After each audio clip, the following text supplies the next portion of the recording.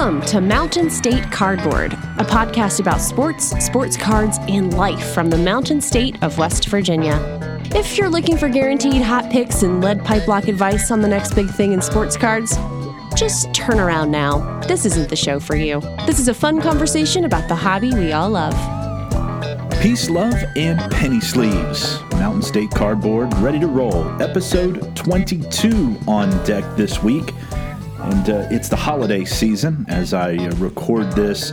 Hanukkah has just ended this past Friday, and Christmas comes up this Friday of this week, and then we're into New Year, and then 2021, and we can all put 2020, which was just an abysmal year, behind us.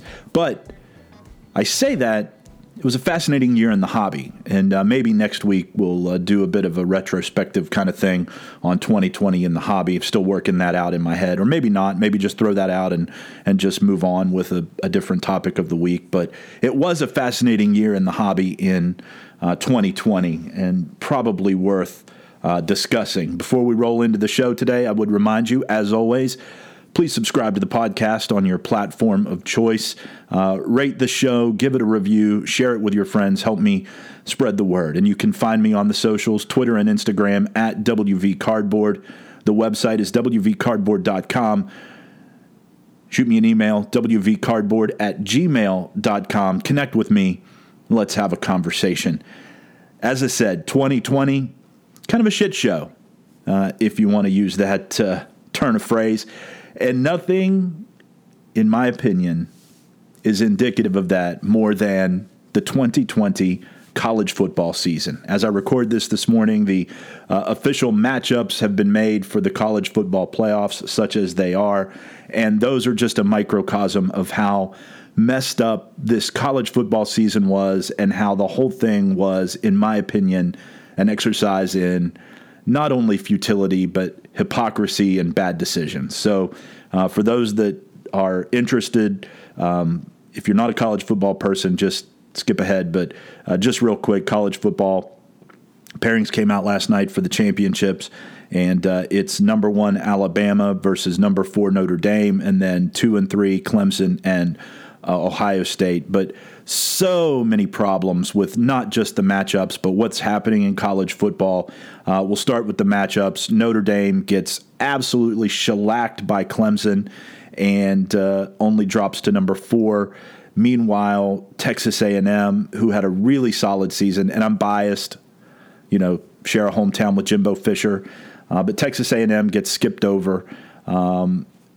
Doesn't make the top 4, even though they played a full slate. Whether or not that's a good thing is up for debate, but they did play 11 games and get overlooked for, in Ohio State. You look at Ohio State, I firmly believe Ohio State could have gone like 2-0 and made the college football playoffs, because at the end of the day, it's all about money and big-time matchups. That's why schools like Cincinnati and Iowa State get overlooked for a team that only played a partial schedule, didn't even play enough games to qualify for their own conference championship, yet they make the college football playoffs. The whole thing is absurd and, frankly, in my opinion, out of order.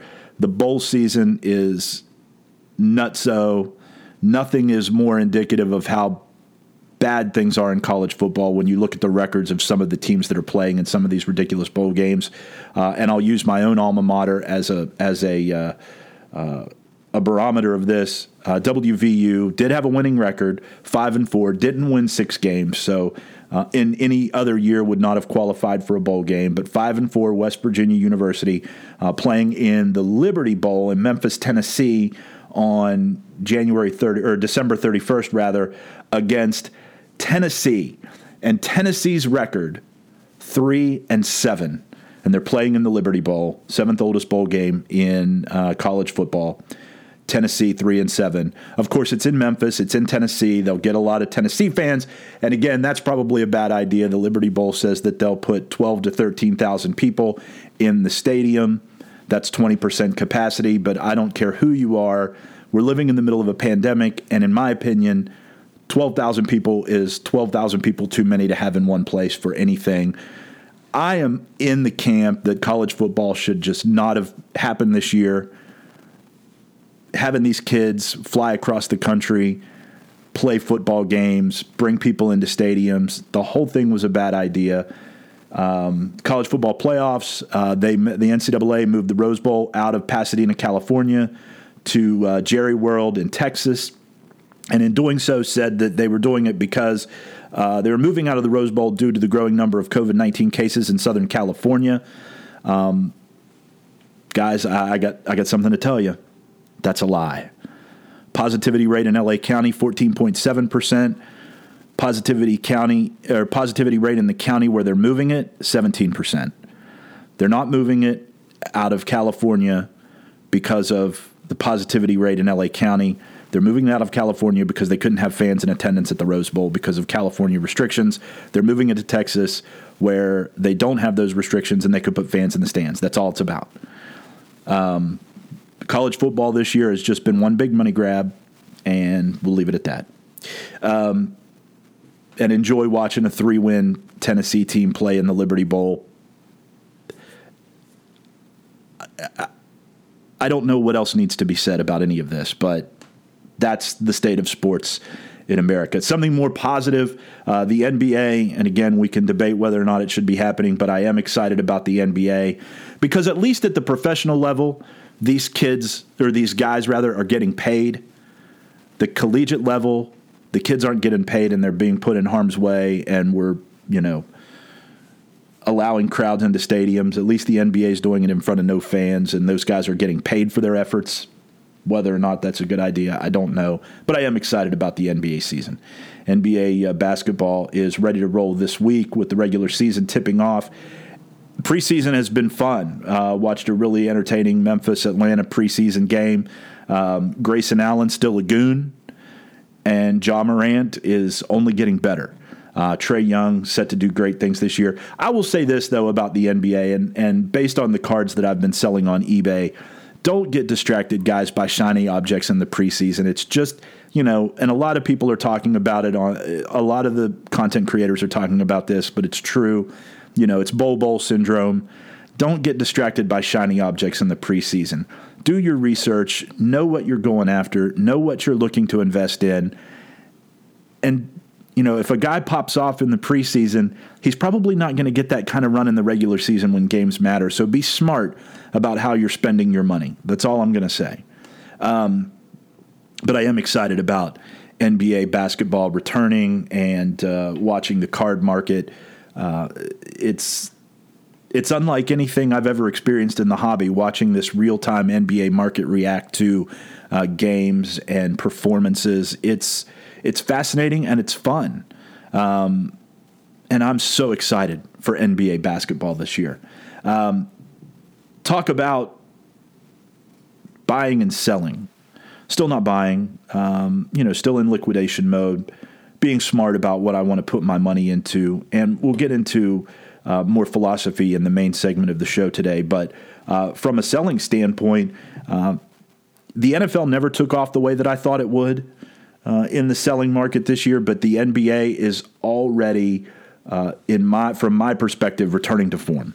The NBA is already getting back to where it was last year. And again, based on the stuff I'm selling, people are still very reactionary to performances in games that don't matter. Kyle Guy just flying off the shelves. A couple of other examples of that are out there, but Kyle Guy is kind of, for me, indicative of what we're seeing in the NBA market. So, looking forward to how this whole NBA season rolls out this year. Hopefully we can get through the season without COVID shutdown, and we can watch the card market react. But I'm just super excited for the NBA. But again, still not buying, selling a lot, rolling cards out daily from the eBay store, and that's exciting. Content social shout-outs this week. Couple of things, big news in the content market. Sports Card PT finally has a YouTube channel. First video is up. It's really, really good, and it's about Luka and his status and his health and whether or not you should be concerned about his sprained ankles in his history. So good. Chris just does such a great job. Also, new stuff this week from Sports Card Investigator and Sports Card Analytics. Check out both of those guys. Check out Andy, the Sports Card Investigator, Jordan, Sports Card Analytics. Jordan just killing the game with data-driven opportunities. But he dropped another video this week that I really enjoyed that I wanted to just touch on briefly. And I talked at length about Sports Card Analytics last week, so I don't want to turn this into a redux of that. But I just want to say he dropped an episode that talked about find your why. Why are you in the hobby? Why do you collect? And it was so good. And I'm not going to give away what his why was, but his why was touching and personal, and I appreciated it so much. So go check it out for yourselves, and then think about it in your own terms. Find your why. And it doesn't have to be as philanthropic as Jordan's is. Mine is not. My why is about an emotional connection to my past. That's what cards are for me. And also, cards are a piece of the history of sports that I love. But for me, it's really about that emotional connection to my past and my youth. But Jordan's why is really, really interesting. So watch the video, Sports Card Analytics on YouTube. I'll drop the link in the show description this week. Elsewhere on social media, I want to shout out Kyle at Wax Museum Podcast, because Kyle is doing the Lord's work. Kyle is doing something that I've wanted to do for a long time and just never got around to doing, and that is he is calling out the guys who send you the obnoxious solicitations to, quote unquote, get into my breaks. He's calling out the breakers that are following people just to send them solicitations, unwanted solicitations for breaks, and it's been fantastic. Doing it in his posts on Instagram and his stories on Instagram, talking about it on the podcast. If you're not listening to Wax Museum Podcast, you're doing it wrong. Check out Kyle at Wax Museum Podcast. Again, the description will be in, or the link will be in the show description this week. But Kyle just absolutely killing it. Love it. And I've wanted to do that for so long. Now, if I can get somebody to do the same thing for the guys that send me the incessant messages asking me if I want a dope logo or cartoon picture of myself. That's the other one that drives me crazy on Instagram. But Kyle just nailed it. And I want to thank him for what he's doing in calling out these guys. I said many, many episodes ago that some of these young cats hustle too hard, and that is exactly what I'm talking about. I started a segment a couple of weeks ago on West Virginia connections, talking about famous West Virginians in sports or in the news, and talking about their connection to the state or to the hobby. And I want to make that a regular segment, but I only want to do it if it's relevant. So I say that this morning as I sit here and record to say I don't have one this week because there wasn't one that sort of organically appeared. The first couple of weeks, there was an organic reason to talk about West Virginia connections. I wasn't trying to force it. So I want to see if I just let this happen organically, if we can make it something that is a natural fit into the show. I don't just want to pick some figure at random or arbitrarily and shoehorn it into the show. I want to make it fit, because each show kind of has a theme or an arc. Once we get past talking about the week's developments in sports, everything kind of has a theme and an arc to the show. And the West Virginia connection, I want that to fit into that. So I don't have a West Virginia connection this week, but if one comes up, it'll be in there next week. The show is Mountain State Cardboard, originating from the Mountain State of West Virginia. West Virginia is a big part of who I am, and a big part of my life, and I want to share that in the podcast. But I only want to do it in ways that make sense. So, no West Virginia connection this week.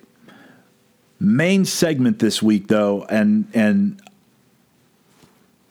I read a really interesting piece written by Bill James this week. And if you don't know Bill James, most of you who are especially the baseball fans are going to know who Bill James is, but Bill James is the godfather of baseball analytics.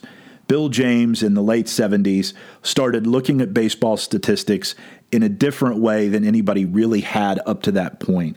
And he not only analyzed the stats, but he created new stats, and he used those stats to find ways to improve a team's fortunes. Bill James, the godfather of baseball analytics, he really begat Moneyball, which begat, eventually teams using the Moneyball concepts to pay players less. But I digress. Bill James used statistics to find advantages and ways to exploit those advantages or weaknesses of other teams. I've been a Bill James fan for a very, very long time. And I can remember being 14, 15 years old and having a paperback copy of Baseball Abstract, which was Bill James, his real first foray into the public consciousness, or the at least the sports fan consciousness. Baseball Abstract was the book that he wrote that really broke down and talked about baseball statistics and statistical analysis. And I was a weird kid, but I loved that stuff. And I was an early adopter of fantasy baseball, which back in the day we called rotisserie baseball. I loved that stuff because I loved the analytical and the statistical side of baseball and how you could compare players and stand players up next to one another and look at their statistical breakdown. I just ate that stuff up. So I've been reading and following Bill James for a very long time. And depending on who you are, if you're a traditionalist, and he called it sabermetrics, which was a nod to SABR, the Society of American Baseball Research, of which I am a member. But if you're a traditionalist, you might buck at Bill James. Or if you're a stat geek, you probably love Bill James. But I think there's some middle ground there where you can say, yes, baseball has a rich history, and baseball is more than just statistical analysis, but the statistical analysis and the utilization of these stats has made the game better, I think. So I think there's room for traditionalists to embrace the stat side of the game, and there's room for the stat nerds to embrace the history and the non-statistical side of the game, because there are always outliers and there are always people that outperform their stats or underperform their stats, so the two can live together. Anyway, I'm getting into the weeds here. I bring all of this up to say that Bill James, on his own website this week, wrote a piece about the new Mets GM, Jared Porter. And Bill James is a guy who knows Jared Porter. Bill James got hired. He was a baseball outsider for a very long time because a lot of people in the game did not buy into Bill's statistical analysis and the way that he could use stats to enhance a team, or his belief that you could use stats to make a team better. And, this is where all of the things like the overuse of relief pitchers, in my opinion, that's one area where the stats kind of went off the rails. But, the incessant use of relief pitchers, the shifting of defenses based on batted ball history, all of these things come from the lineage of Bill James and his statistical analysis of baseball. Bill James was a baseball outsider until 2003 when the Red Sox hired Bill James to come in and work for the organization. And Bill James has 4 World Series rings working with the Red Sox that show that he knows what he's doing and he can be an asset to an organization. But anyway, so Jared Porter came up under Theo Epstein with the Red Sox and worked with Bill James. And Bill James has personal experience working with Jared Porter and knows Jared Porter, the new Mets GM, and wrote a piece basically talking about why Jared Porter was a good hire for the Mets and why, from his perspective, he thinks that Jared Porter is going to be a good general manager. But he goes further in the piece. It's not just about why Jared Porter is going to be, in his opinion, a good GM for the Mets or thinks he was a good hire. He doesn't go on to say that he will be a good GM. He thinks it was a good hire. But the reason for that is that Jared Porter gets both top level and ground level thinking right. And that's the theme of today's show, and that's what I want to talk about, because this piece is fascinating, and it talks about how within baseball organizations, and I guess you could look at this in any sport, football or basketball, but I want to today apply it to the hobby. And he talks about how organizations function on two levels. There's the top level, which is what we as fans all see. The product on the field, the major moves by the organization, the trades, the free agent signings, all of that, the hirings in the front office. That's the top level stuff. And in Bill's estimation, that's about 40% of what an organization really is the stuff that we all see, the top level stuff. What we don't see in James's estimation is about 60% of what that organization does. And I'm going to pull a couple of quotes from the piece, and I'm going to link, and it's the website is BillJamesOnline.com, but I'm going to link the specific story in the show description this week, or the show notes. But I want to pull out two quotes. Here's the first one, quote from the article. There's another way to think about an organization, which is ground level and top level operations. Everything the fan sees, everything they talk about on talk shows, everything that people like me in the public eye discuss, that's all top-level stuff. And then further on, here's the second quote. But what people who don't work in the game don't understand is 60% of what makes an organization successful is the ground-level work. The ground level work isn't one thing, it's a million things. And he does a really great job of breaking this out. And a lot of it talks about scouting and being prepared when trade offers come around. But it's about knowing the ins and outs of the organization, but not just your organization, everybody's organization. And he uses a couple of really fascinating examples of trades that the Red Sox made or didn't make while he was in the organization. He's since retired. But read the article if you're a baseball guy or if you're just a fan of sort of the behind-the-scenes happenings of a sports franchise, because it's really cool. But he goes to great lengths to talk about all of the ground-level work that needs to be done to make the top-level stuff successful. And it's there that I want to take that conceptual idea, that thinking, that ground-level and top-level thinking philosophy, and apply it to the hobby. Because we all follow the guys on Instagram or YouTube or Twitter that have big collections, and the influencers that talk about their cards and the market, and we see all of that stuff. But what we don't see is the work that goes into it. And I'm going to go back to Jordan at Sports Card Analytics because it really does apply in this case. So if you watch the videos and you've watched the videos about the data-driven opportunities, and you see that finished product, that YouTube video, what you're not seeing is the hours and hours of research and statistical analysis that goes into creating those opportunities. And Jordan dropped another video this week that talked about his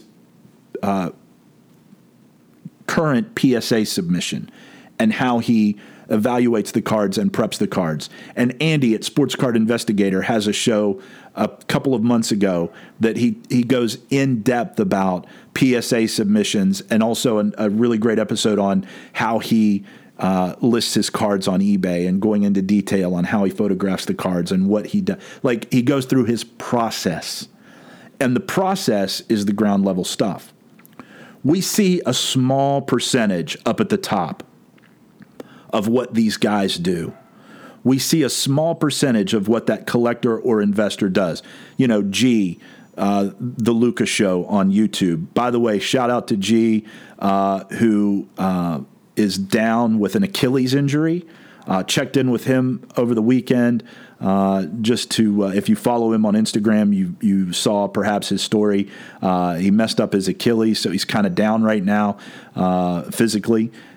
So wishing him well this holiday season. I did check in with him. He said he's on the mend and hoping to be back on his feet soon. But, you know, when you watch G's videos and you see his phenomenal collection of Luka Doncic cards, that doesn't happen by accident.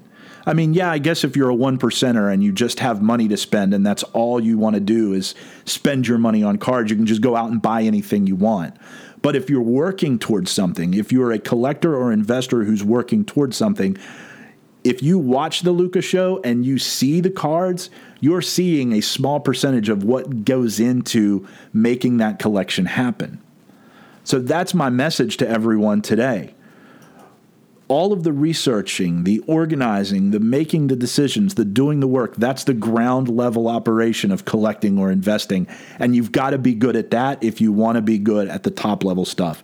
If you want to have a cool collection, or if you're an investor and you want to make money, it doesn't happen by accident. It happens through hard work. Just like in a baseball organization, you don't just go out and spend the money and put players on the field and win.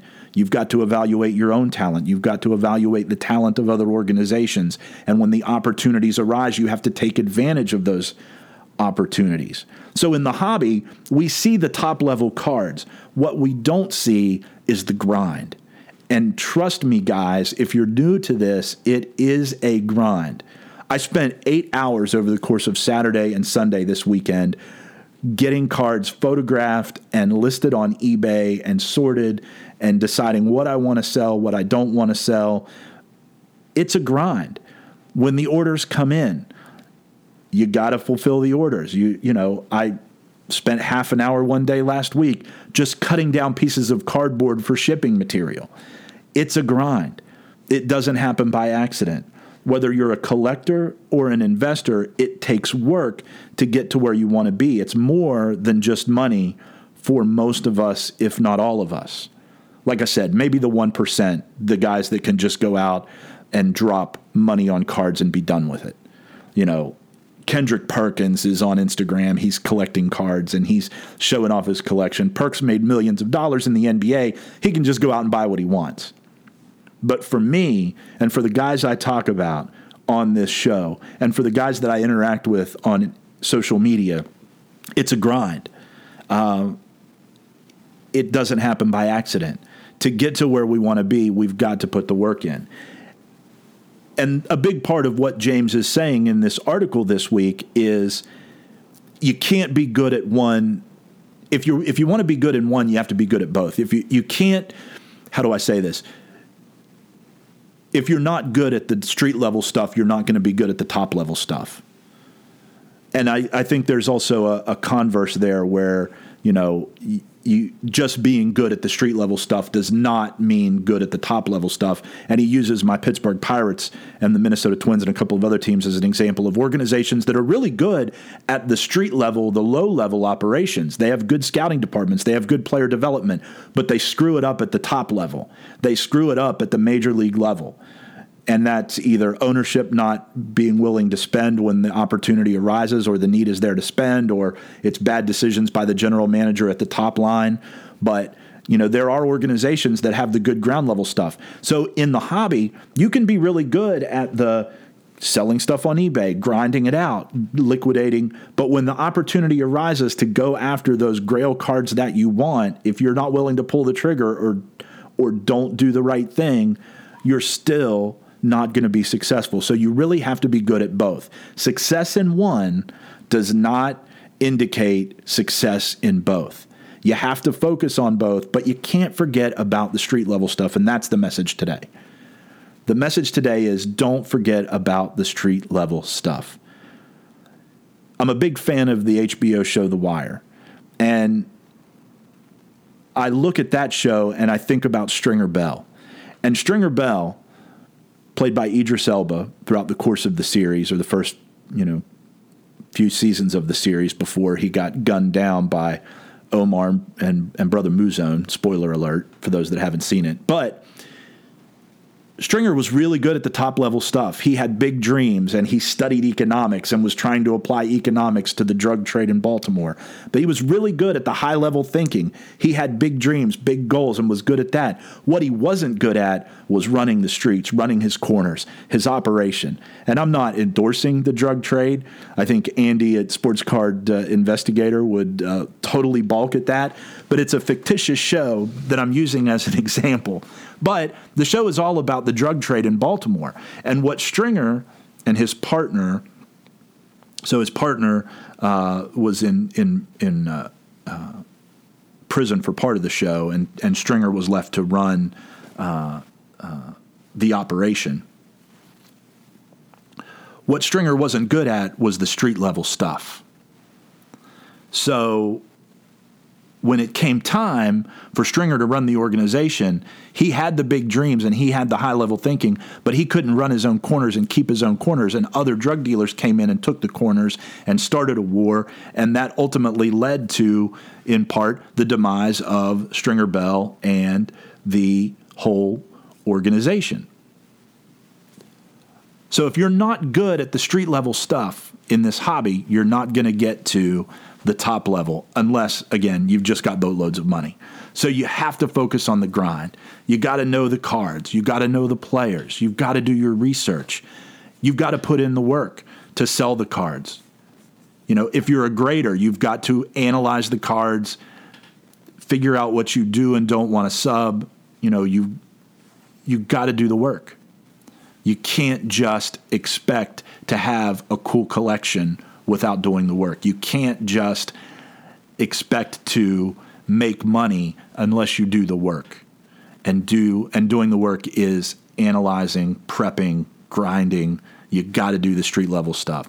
So shout out to Bill James for the article this week in inspiring me to come to you this morning with this message of don't forget about the street level portion of your operation.